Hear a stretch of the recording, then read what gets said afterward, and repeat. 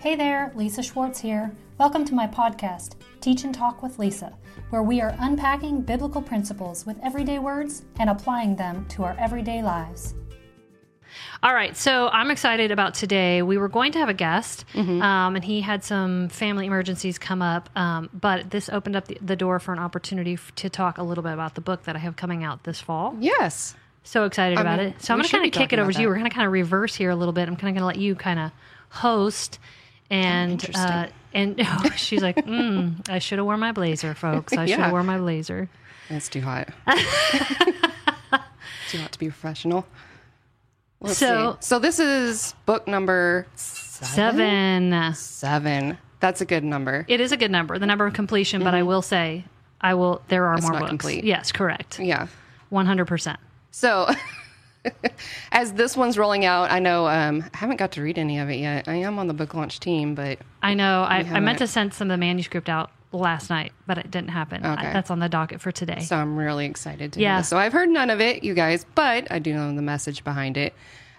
So has book writing process, has any of this changed over the last 6 to 7 books? Ooh, that's a good question. I think, yes. I think I've gotten faster at writing books, mostly because I have learned not to overthink what I'm writing.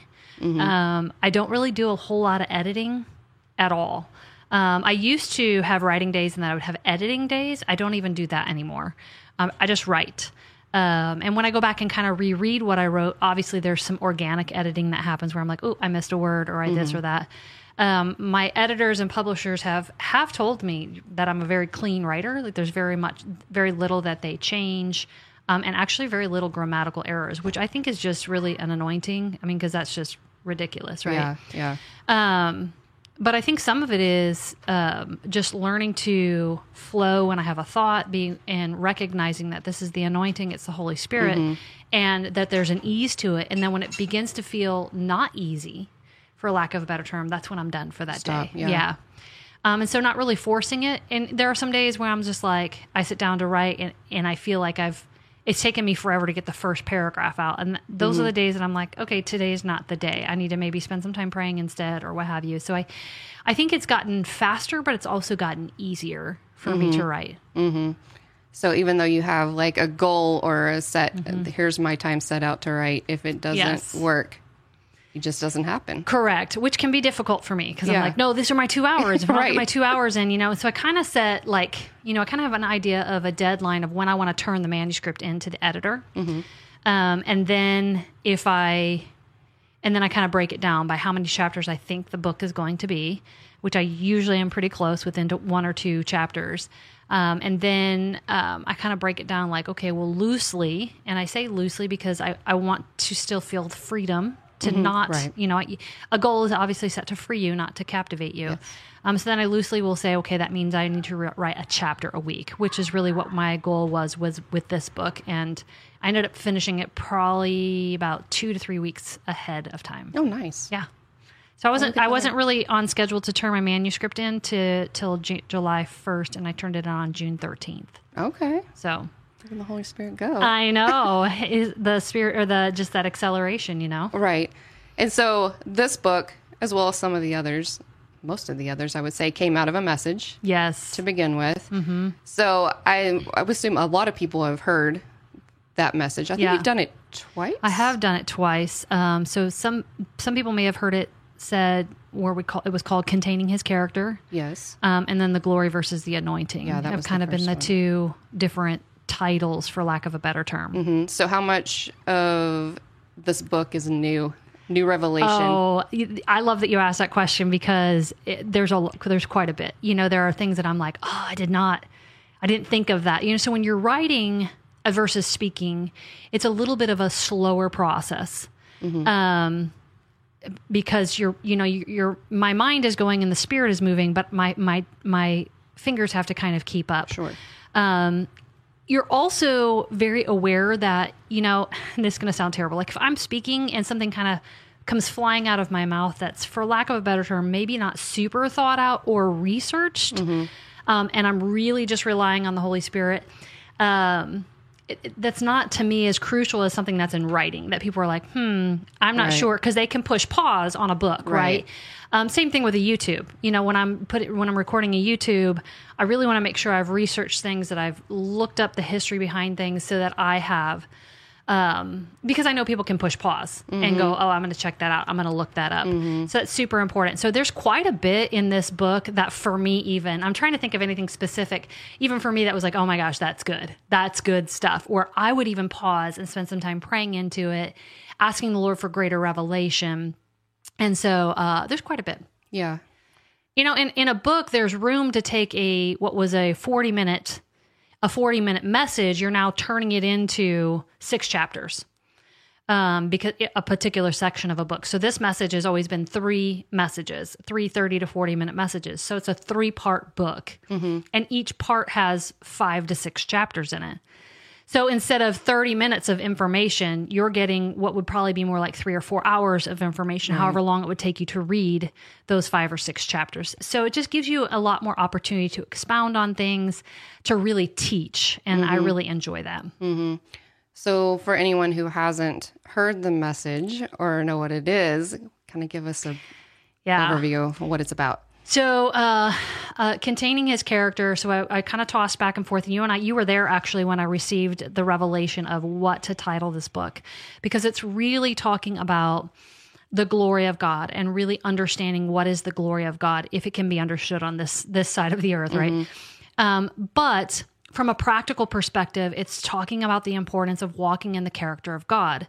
So I was like, do I go with this big hooky-mooky woo-woo title of talking about the glory and miss half of the audience that would be interested in learning about good character? And then so I really kind of struggled. Do I make the title about character, or do I make it about glory? And so you and I had gone, I think, to Trinity Church one night, and there was a lot of prophets there or whatever, and I was ministered to. And while I was in the Spirit, the Lord gave me the title and said, The Pursuit of His Glory.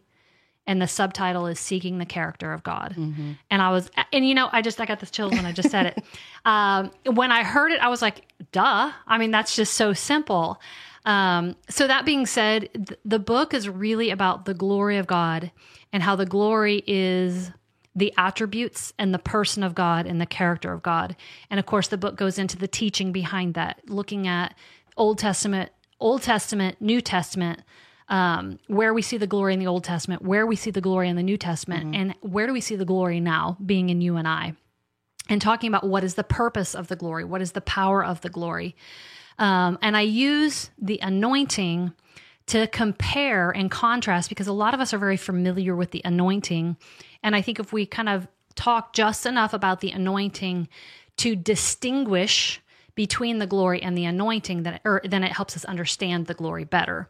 So it's like the anointing, in some regard, it's the what you feel, it's the ways of God, it's the power of God, versus the glory is what you know. It's what you're confident in, even when you don't feel it. Right. It's the knowledge of who God is. So it's going beyond saying, I believe God to heal me, and saying, I believe God is a healer, even if He doesn't heal me. So it's going beyond the anointing and saying, I really want to have an understanding and be firmly established in the attributes of who God is. And so I want to move beyond His hand, and I want to know His heart. So the whole first part is really just teaching what is the glory, talking about the anointing, again, for the purpose of distinguishing this is what the glory is not. Right. I think there's a book in me that will almost be reversed, that will say the pursuit of His anointing, seeking the power of God would be the opposite book. And talking about what is the anointing compared to the glory, and why is it valuable in our life? What is the power that it brings, and how do I cultivate that in my life? Whereas this book is the first one. First part is teaching what is the glory. The second part is, what is the power of His glory? What does the glory do for me? Like, why is this important? So, for example, one of the chapters is talking about how the glory cancels the presence of self. That I become, everything going on in my mind, my will, my emotions, my circumstances become inconsequential when I get saturated in the attribute of God. So a very practical example is when I'm feeling fear, or when I'm feeling anxious, if I can pause for a moment and really just get saturated in the attribute of God's love, then all of a sudden that anxiety or that fear begins to dissipate. It gets canceled by the attribute of God's love. So the whole second section is really talking about all the things that the glory does for you. So it cancels the presence of self. I can't even think of the other ones. Part 3 is talking about how do I cultivate the glory then? How do I grow in the glory of God? How do I grow in good character? How do I really move beyond just behaviors and patterns and actions, and how do I allow it to become really, this is who I am? So let me give you an example of that. So even as believers, a lot of us have learned the appropriate way to behave as a Christian. But if we're honest with ourselves, a lot of times in our heart and our mind, that's not what's happening. Right. So I know I'm not supposed to be judgmental. I know I'm not supposed to be critical. And I have learned how to not speak those things, how to not behave those ways, but I still have those things going on in my heart and my mind. That's a lack of the glory of the Lord. So I've learned how to behave like a believer, but it's like I always say, it's not you. It's not it's not become who I am. Right. I haven't become a person who's just non-judgmental. I've learned how to manage that with my tongue. Say it. Yeah. Right. Absolutely. So I think the book is, for me, I was raised Catholic, stepped into a Baptist doctrine, and then later in my life, I received the baptism of the Holy Spirit. And so the last decade of my life has really been all about the power and understanding the beauty of the anointing and feeling God, just having that tangible feeling of God. I keep getting the chills. Having that tangible feeling of God and how much we love what we call the woo-woo, right? The yummy. Yes. But in all that, God has kind of taken me back to some of my roots of really recognizing that the anointing, if it does not flow out of the character and the attributes of God, then it's a false anointing or it's an imitated anointing. Just like the magicians could do in the Old Testament. They could imitate the anointing. I can imitate love. I can imitate grace. I can imitate kindness. But the genuineness of the anointing flows out of the attribute of God. So if I'm having a hard time liking somebody, I can behave nice to them. I can act like I like them. That's imitating the character of God. But if I want it to become true to who I am, then I need to really get saturated in the character of God and work that out in my closet. Yeah.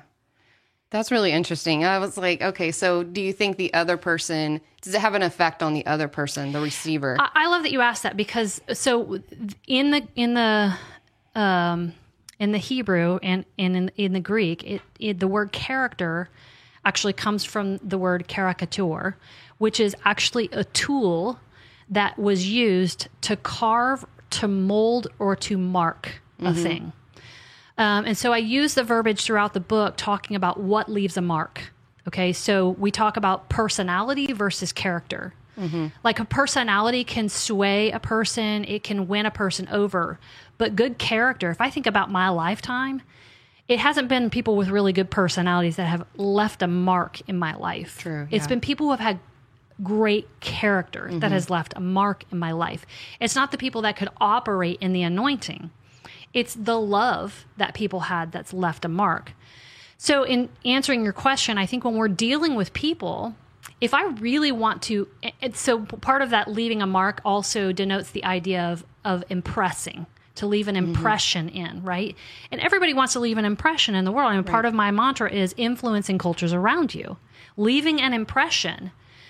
And we're not going to do that with a false anointing. We can't fake our way there. Might you get some shallow followers? Sure.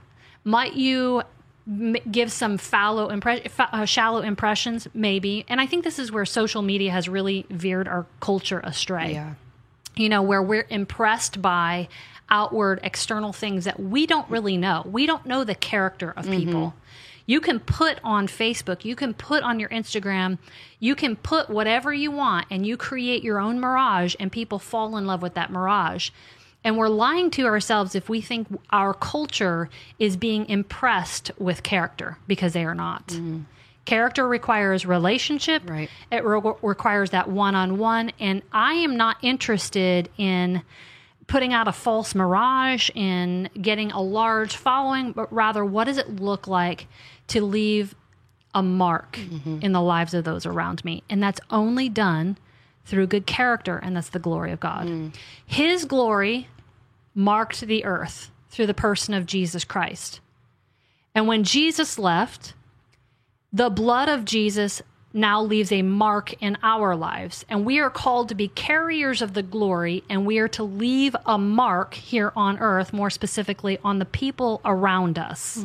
That is only done through the person of God. Yeah, I was just thinking about Jesus as you were talking about that, and I was like, the Bible says he wasn't attractive or nothing would have drawn you to him. Yes, and that's good. As you read it, that's of course, not in the book, but I would put it in there now. As you read the Bible, not that we know everything or the way everything was said, but he doesn't come off as a very charismatic, personable. He's just kind of dry. He just gives these stories and these truths. Yes, this is how it is. Yeah, but it had to have been that character that drew people and who actually would follow to the death. Yet we knew that, yes, there was something about him that people were drawn to. There was something about him that people couldn't stay away from. And I think about the woman with the issue of blood. And I think about how she touched the edge of his cloak. She hadn't seen him heal anybody. Right. She hadn't felt his power. There was something she knew about who Jesus was. She was confident in the attributes of God, that he is healer. And the knowledge of that glory and the knowledge of that attribute released the anointing of healing in her body. But that healing flowed out of the knowledge and the confidence of his glory. Yeah. I'm telling you, I think we got it backwards. Because what we do in a worship setting, what we do in church is we're like, let's stir up the anointing so the glory will fall, right? And I'm like, no. If you look biblically, the glory of the Lord hovered over the expanse of the earth. And then when God spoke, it was the glory, the person of God that was manifested. That would be the anointing, right? The anointing came out of the glory. The glory is the parent. The anointing is the child. And a lot of times we use the child of the anointing to try and stir up the glory of God. And I think, I'm confident we have it backwards. And I think if we sat more in our closets and really came to understand the glory of God, who he is to me when I'm in my room, by myself, in my closet, who is God to me and who am I? That is what impresses who I become when I'm out in the world. Right.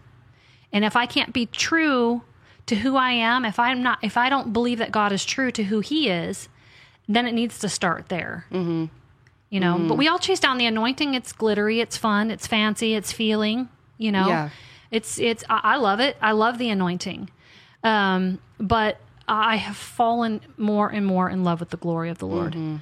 Because the glory of the Lord is what's going to impress people. It's what's going to leave a mark. Yeah. I was just thinking about the prayer night we had at Patty Pace's house. I was like, she is a perfect example of the glory of the Lord.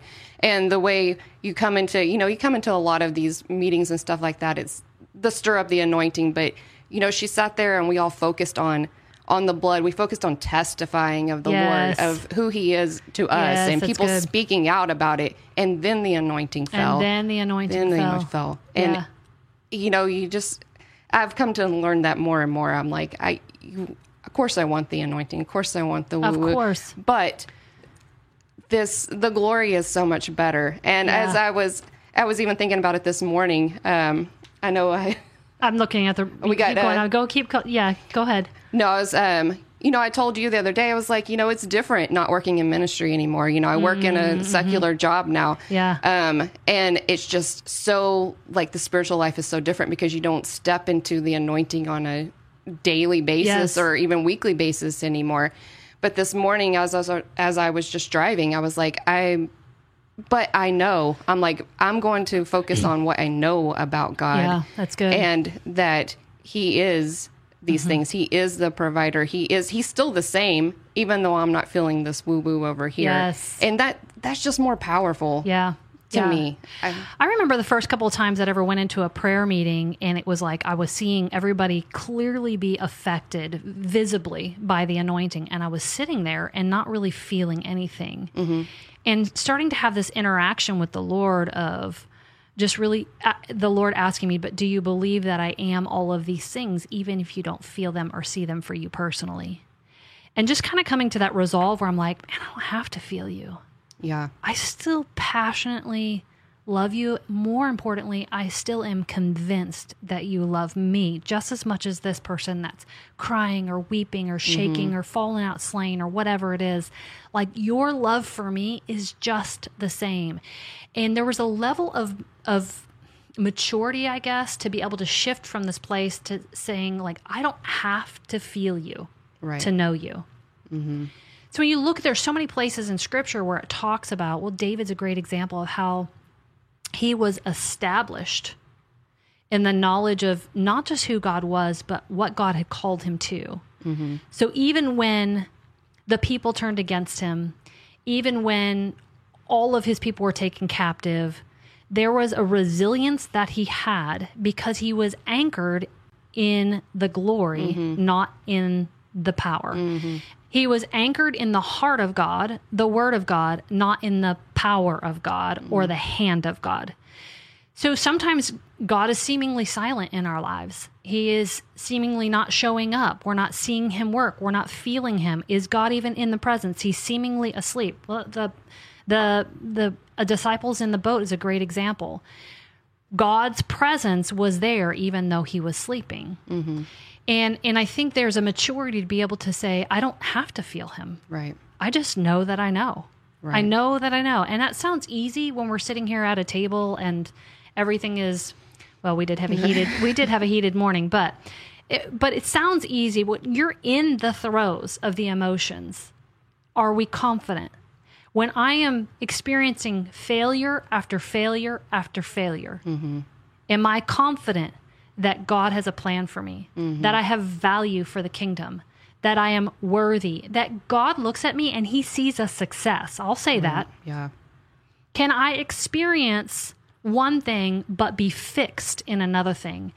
And there's just so much of a tenacity and a resilience that is groomed and grown when we come to the confidence and the establishment of the attributes of God. Mm-hmm. So would you say, I'm just thinking, would the glory of God just navigate your life long term, and the anointing is like a momentary, like just either not a fix, but a I think if we're saturated in the glory and there's a continual awareness of God's glory, then the anointing should be a continuum. It should be being filled. Right. Mm-hmm. So, and I think that comes back to how do we define the anointing? And again, sometimes we put the anointing in the box to say, well, it's the glitzy, it's the feely, it's the whatever, but it's also that I feel overwhelmed with compassion for this person in a moment. Mm-hmm. Or I'm in a scenario and I feel compelled to be kind. I feel compelled to pay for this person's meal.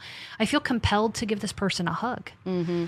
So that's the anointing, right? So that's the attribute and the character of God kind of rising up and coming out of us. So we carry the glory, but when we begin to move and operate, what we're seeing is the anointing. So I think we should be fixed in the glory, but the more we're fixed in the glory, actually, I think the more we'll see the anointing. It just won't always look the way. Yeah.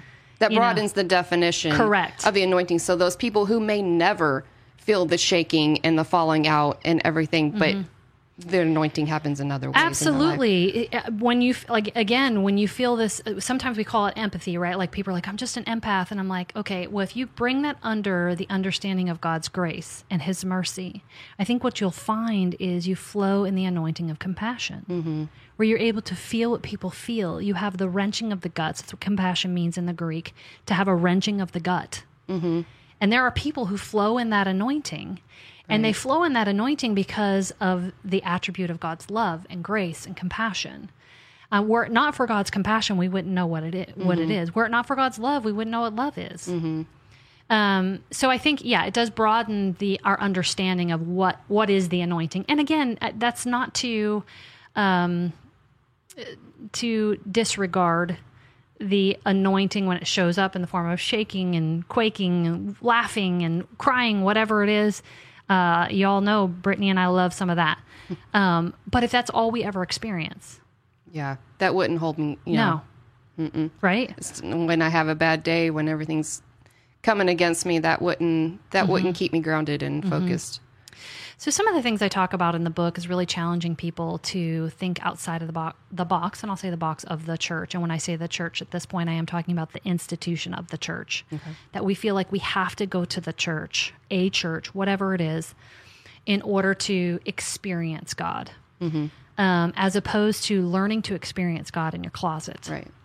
And so what we're doing is we're pulling on the anointing of the environment. We're pulling on the anointing of the worship team. We're pulling on the anointing of the message, the people around us, to try and get us into, or fix our problems, try to get us into the glory. And again, I think there's power in recognizing. So, I mean, I say one of the things I said is Moses found God on a mountaintop. Jesus actually went in the opposite direction. The Bible says he flew from Jerusalem and he went into the Judean wilderness to seek isolation with God. Right.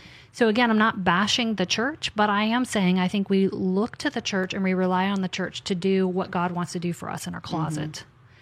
In fact, I will say that there are times when I'm like, ooh, that was great. I felt good or whatever, but now I need to get in my closet because I want to be alone with God.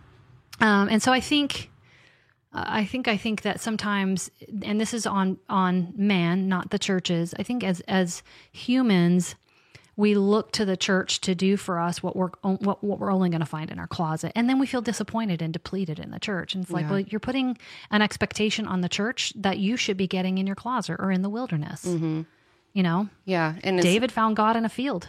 Yep. You know, I mean, think about the Old Testament where they didn't have the tabernacle, they didn't have the temple, they didn't have all of that. Where did they find God? They found him day-to-day. Yes. Yeah. And it's like, what would happen if we put all our expectation in the church and then someday, even look at 2020, the church is shut down. Yes. Then what happened? You know, what happened to people on there? Were you able to stand? Were you established? And I'm not saying, again, don't hear what I'm not saying. I'm not saying there's not value in the church. I'm saying if all your value is in the church and you don't recognize your ability to experience God in your closet. And that, I mean, the Bible says, God says, I permitted myself to be found by those who didn't seek me. That's how desperate, that's how desperate he is to illuminate himself to you. I permitted myself to be found by those who didn't seek me.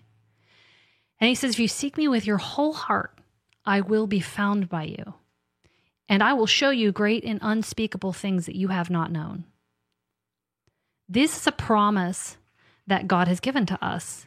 And I think we wait for the church to reveal. We wait for the worship team to lead us to places.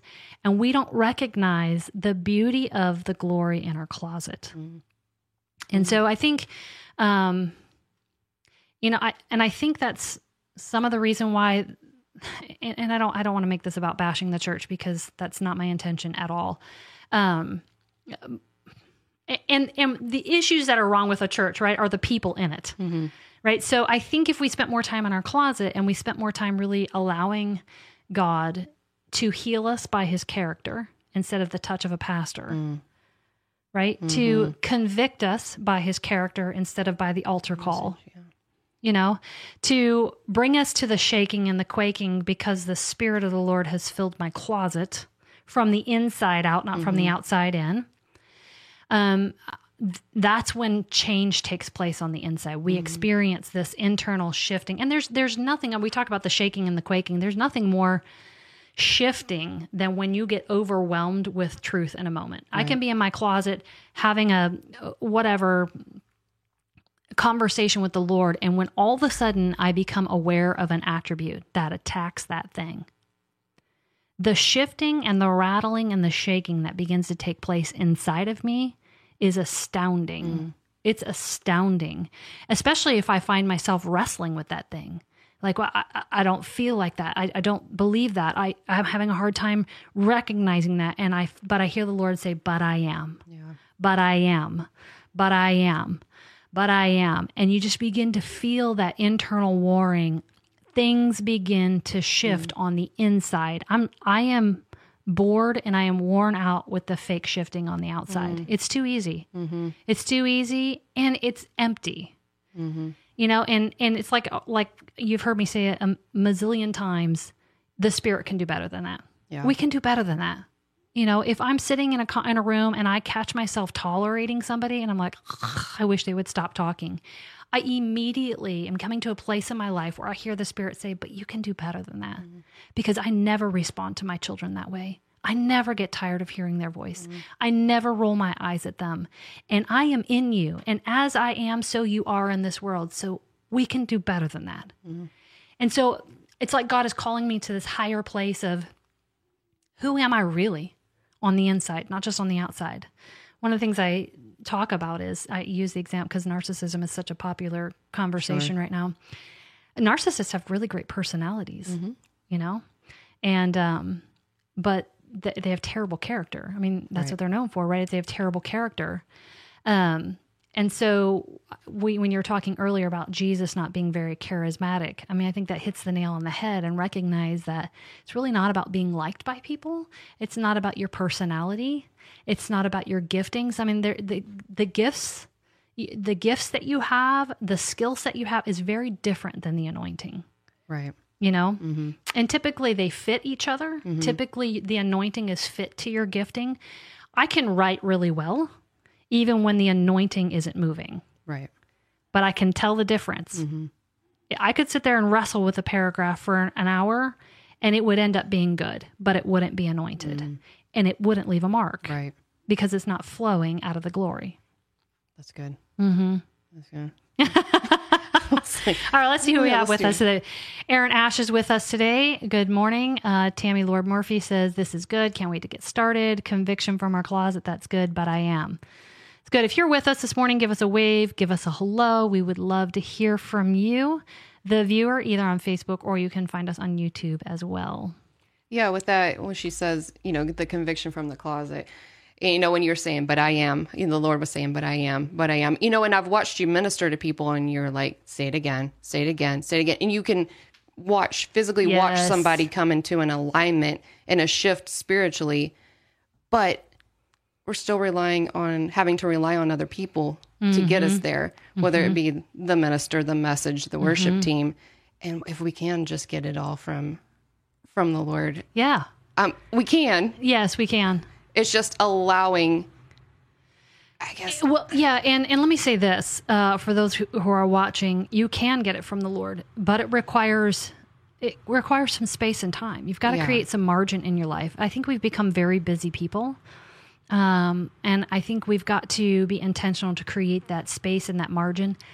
And when I say that, I'm not just talking about to study the scriptures or to read the word. I'm saying, like, sit alone in silence and just become aware of God's presence. And you know, you guys hear me say this a lot, just talking about just learning how to rest, receive, and relax.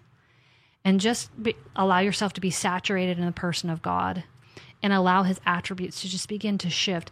Again, if you think about a cookie cutter impressing into cookie batter and cutting out a mold and cutting out a shape, we're talking about the same thing. So what I'm doing is I'm laying myself and I'm like, okay, I'm just this giant slab of cookie batter and I'm just going to lay here, God, and I'm going to allow you to impress your grace into me and impress your love into me and impress your courage into me and impress your boldness into me, to impress your dreams into me, and just allow him to just begin to impress and shape and mold. And that's difficult for a lot of us who are doers. I'm a doer. I want to see that I got something done. I want to see that I read 2 or 3 chapters of scripture and I took some really good notes. I want to see that. And that's where a lot of this book comes out of, as it was when I went to that Alaska trip. And I had this whole week alone with God, and I wanted to have this great, incredible experience, encounter. I wanted to feel the fire, the wind blow through the room, and I didn't experience any of that. But as the week went on, the Lord began to reveal to me places where I used to struggle, and I don't struggle anymore. And he was showing that throughout the years that the time spent with him, His person, his presence, his attributes have been shaping and molding and shifting on the inside. Mm-hmm. And talk about the wedding at Cana and the water that's turned into wine, mm-hmm. and how, again, we don't know when that miracle happens. Right. We know that somewhere from water to wine, something happens. Mm-hmm. And it happens inside of a vessel. But we begin to see evidence. We see evidence of the miracle as it's being poured out. And I think that's what God is teaching me more and more, is we see evidence of the shifting on the inside as we respond, as we pour out in service, as we pour out in the way we respond to our children, the way we respond to our husband, and the way we respond to somebody at Walmart, whatever it is. That's when we begin to see evidence of what's happening in the vessel. That's good. So when somebody else gets a taste of it, then we know that's good. Yes. It's actually and changed. When they get a taste of it, they're impressed by that taste. Mm-hmm. But mind you, that taste can be bitter. Mm-hmm. I mean, what is pouring out of us? And are we faking it? Because if we're faking it, we're not leaving an impression. Mm-hmm. Yeah. So you said, receiving that character and seeing the character of the Lord, the glory of the Lord in your closet, it doesn't have to be reading a specific part of Scripture, just relaxing in it. But is there that place is that for an experienced believer, like somebody who's new? Yeah. We need? I think that's the a good Scripture question. to know. Mm-hmm. I think that's a good question. I think you need both. Character is. Yes. I think you need both. And I talked about, there was a time in my life where, coming out of the Baptist doctrine, very good at teaching the Word, knowing the Word, reading the Word, meditating on the Word. You got to be in the Word, the Word, the Word, the Word, the Word. And I 225% believe in that, right? Like, so I'm laughing because I said 225%. I'm like, that's right. I totally believe in that. But it took a lot of courage. This is very interesting. There was a time in my life when the Lord was like, okay, now close the Word and just sit in my presence and trust me to resurrect the Word, to bring the Word to life. At that point, the Word had just been a lot of knowledge that I had. Right. And when the Bible says that the Word of God is a double-edged sword, that it's alive and it's active, and it divides between the soul and the spirit, I was looking for the activity and the power of the Word at that point to be able to divide between what my soul says and what the Spirit says is true. And that requires allowing the Holy Spirit to marinate the Word. And so for me, it was a little bit nerve-wracking, again, because I'm a doer, to be like, so the Lord told me, I want you to do 50-50. So I did this like 2 to 3 hour study time every afternoon when my kids were napping. And which, by the way, is when I think all of my books were written, actually, or at least revealed. But the Lord said at one point, I want you to 50% of your time, I want you to study the Scriptures. And the other 50% of your time, I just want you to sit in my presence. And I want you to learn how to be intimate with me. And it felt like a giant waste of time. I was like, I could have read so many. I could have filled out 3 more pages in my journal. I could have gotten so much more information or whatever. But during those time frames, it was within the first week or 2 that I started speaking in tongues. And I really began the Scriptures just came to life for me. They became real. Right. When it talks about how the Word of God became flesh. It's like the Word of God in me started becoming flesh. It started becoming human.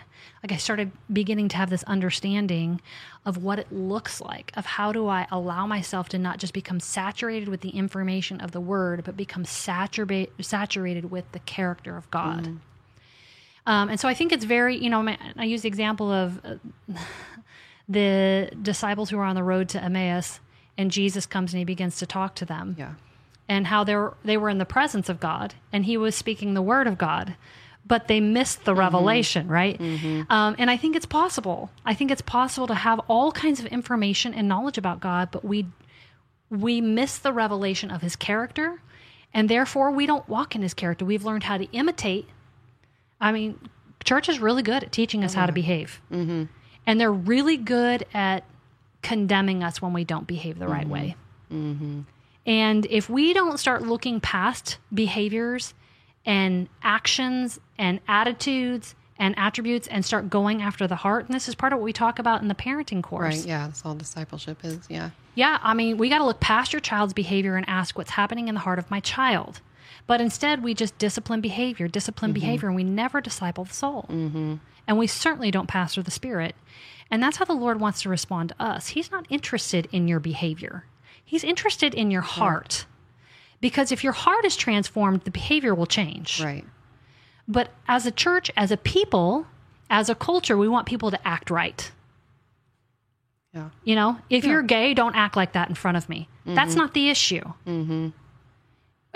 So we've got to be willing to teach people the attribute. Number one, God is love. 100%. God is love. I mean, I talk a lot about his love and the plumb line of his love. And what does it look like to be saturated by his love on a daily basis? I just got a little overwhelmed. But really knowing how deeply God loves you. And I think we talk about that so much, and we miss the miracle of his love. Personally. Yeah. We watch the miracle of his love in everybody around us. Right. But in your daily doings, God loves you. And if we pause in a moment and say, right here, right now, in this stress moment, do I believe God's love is enough? Is it more than enough? Will it carry me through the next 2 minutes, 30 seconds, 30 minutes, 30 days, whatever it is? Because if we're wrestling with that, we're wrestling with the glory. The glory, yeah. And wrestle that out. Have that conversation with the Lord. And settle that he is. He is. This is not about how God loves you. It's that God is love. He is it. And if I believe that God is love, then things begin to shift inside of me. They begin to change, you know? Yeah. Sorry. Let that change you today. I cannot express how much I love the book writing process. I think you and I were talking the other day, and I think maybe I'm a little bit in a grieving season where I'm like grieving the end of the writing of this book, because I have anticipated writing this book for probably 2 years. Yeah. I've been waiting for the right season. I've been waiting for just that. Now's the time. Of course, some of my books got picked up by Five Stones Press, and they were very interested in publishing this book. So that was part of the timing that we were waiting on.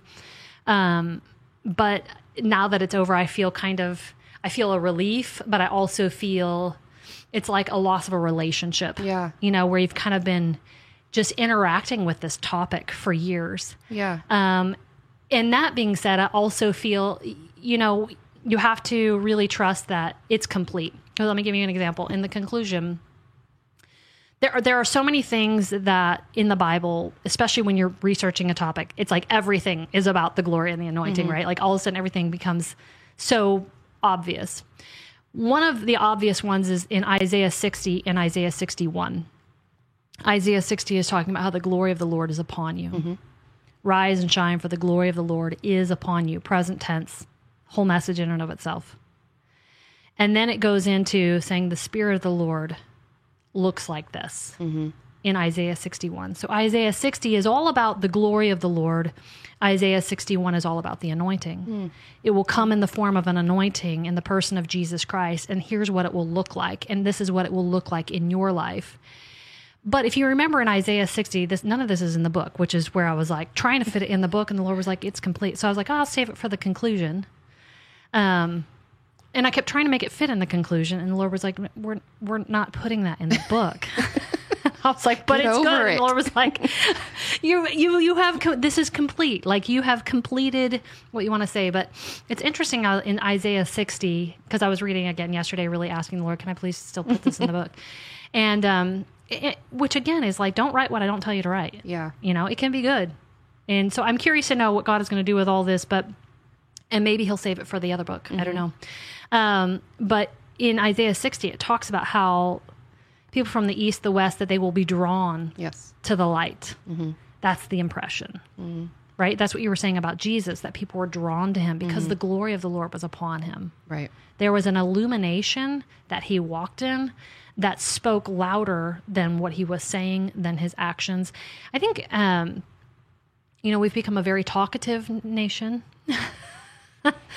And I was reading this morning on Burleson Residents Talking, and I'm like, it's interesting to me the things that people will post that have nothing to do with them, that are completely unnecessary. And the hundreds, and by hundreds I mean hundreds of comments of people getting fired up about a scenario that has nothing to do with them.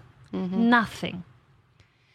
And I think as a nation, we need to go back to the idea of when it says your actions are speaking louder than words, I'd like to change that to your character. Your character will speak louder than your actions and will speak louder than your words.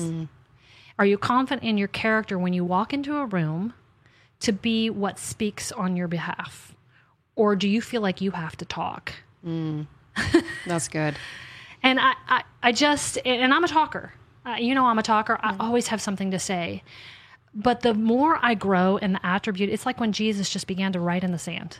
What in the heck? I mean, can you imagine just the shift, the narrative just beginning to move in that scene because of silence? He didn't have to defend himself. He didn't have to defend the kingdom. He didn't have to defend his father. He just was content to stop, wait, and be.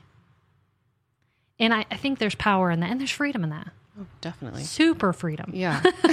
If there's more than freedom, it's super freedom. So let me shift for a moment and just give a plug for a couple of places where you can find a little bit more about Lisa Schwartz.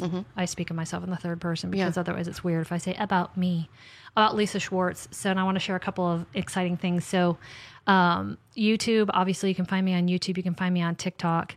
I have 2 podcast shows out now, Teach and Talk with Lisa and Enforcing Purpose with Lisa Schwartz. And then of course all the books, which you can find on Amazon, you can find on my website, yada, yada. But I've been overly, I don't want to say impressed, impacted, I think, by how the Lord has been working through various platforms. It's been prophesied over me for years that I would speak to the nations. And I have never really loved that idea. I've always been like, well, Lord, you're going to have to work that out because I don't super want to travel to third world cultures. Like, I don't really, I have 6 children. I have a lot of stuff at home or whatever, but it's interesting how over the last 6, 7, 8 months, how random people from TikTok through YouTube, podcast even, had somebody contact me. It said somebody had given them a copy of one of my books. How the Lord is beginning to work in exactly the way he said he would, but different than the picture that I drew from it. Right. So I say all that to say, just to give honor to God and to declare out loud that he's a God of his word. And if he said it, he will do it. And it may not look the way, and you're going to like the way he does it. Yeah. Like I had this fear, like, oh God, please don't take me to Africa. I don't want to go to Africa. Oh, please don't take me. I remember years ago, like 20 years ago, before I was even filled with the Spirit, somebody saying, like we were in a Bible study and she was like, they were like, if God calls you to Africa, better go to Africa. And I had a friend who had just come back from Africa, and she was like, and he does that sometimes. He'll call you to Africa. And I remember feeling fear, like, oh God, please don't call me to Africa. But if God, it's cliche, but if God calls you to it, right? Yeah. He's going to empower you, but he's also going to give you the will to do it. That's what it says. He said, I am the God who gives you the energy to do and to will to do. Meaning not just to do it, but to want to do it. Yeah. Right. So I'm just praising God that I'm like, oh, thank you that I'm starting to see evidence of this. And listen, if God still calls me to other nations, I will certainly go. But we're seeing God we're seeing the manifestations of some of these prophetic words for years. For years, we've been like, is God working? Is he not working? And it's been crazy the amount of people who have reached out for deliverance topics, baptism of the Holy Spirit topics, mostly just wave of the Holy Spirit. Yeah. So I'm interested to see how this book comes out because it takes it a step further. And going beyond the anointing and beyond deliverance and beyond speaking in tongues and really pressing into the attributes of God and the kingdom. That's exciting. I know. I'm excited about it. And I think that's it for today. Yeah. All right, you guys. Remember, enforcing purpose. It starts with you. I hope you enjoyed this episode. You can also find me on YouTube, TikTok, Instagram, Facebook, or you can check out my other podcast show, Enforcing Purpose with Lisa Schwartz. For general information or resources, head to my website at www.lisa-schwartz.com. Thanks for listening.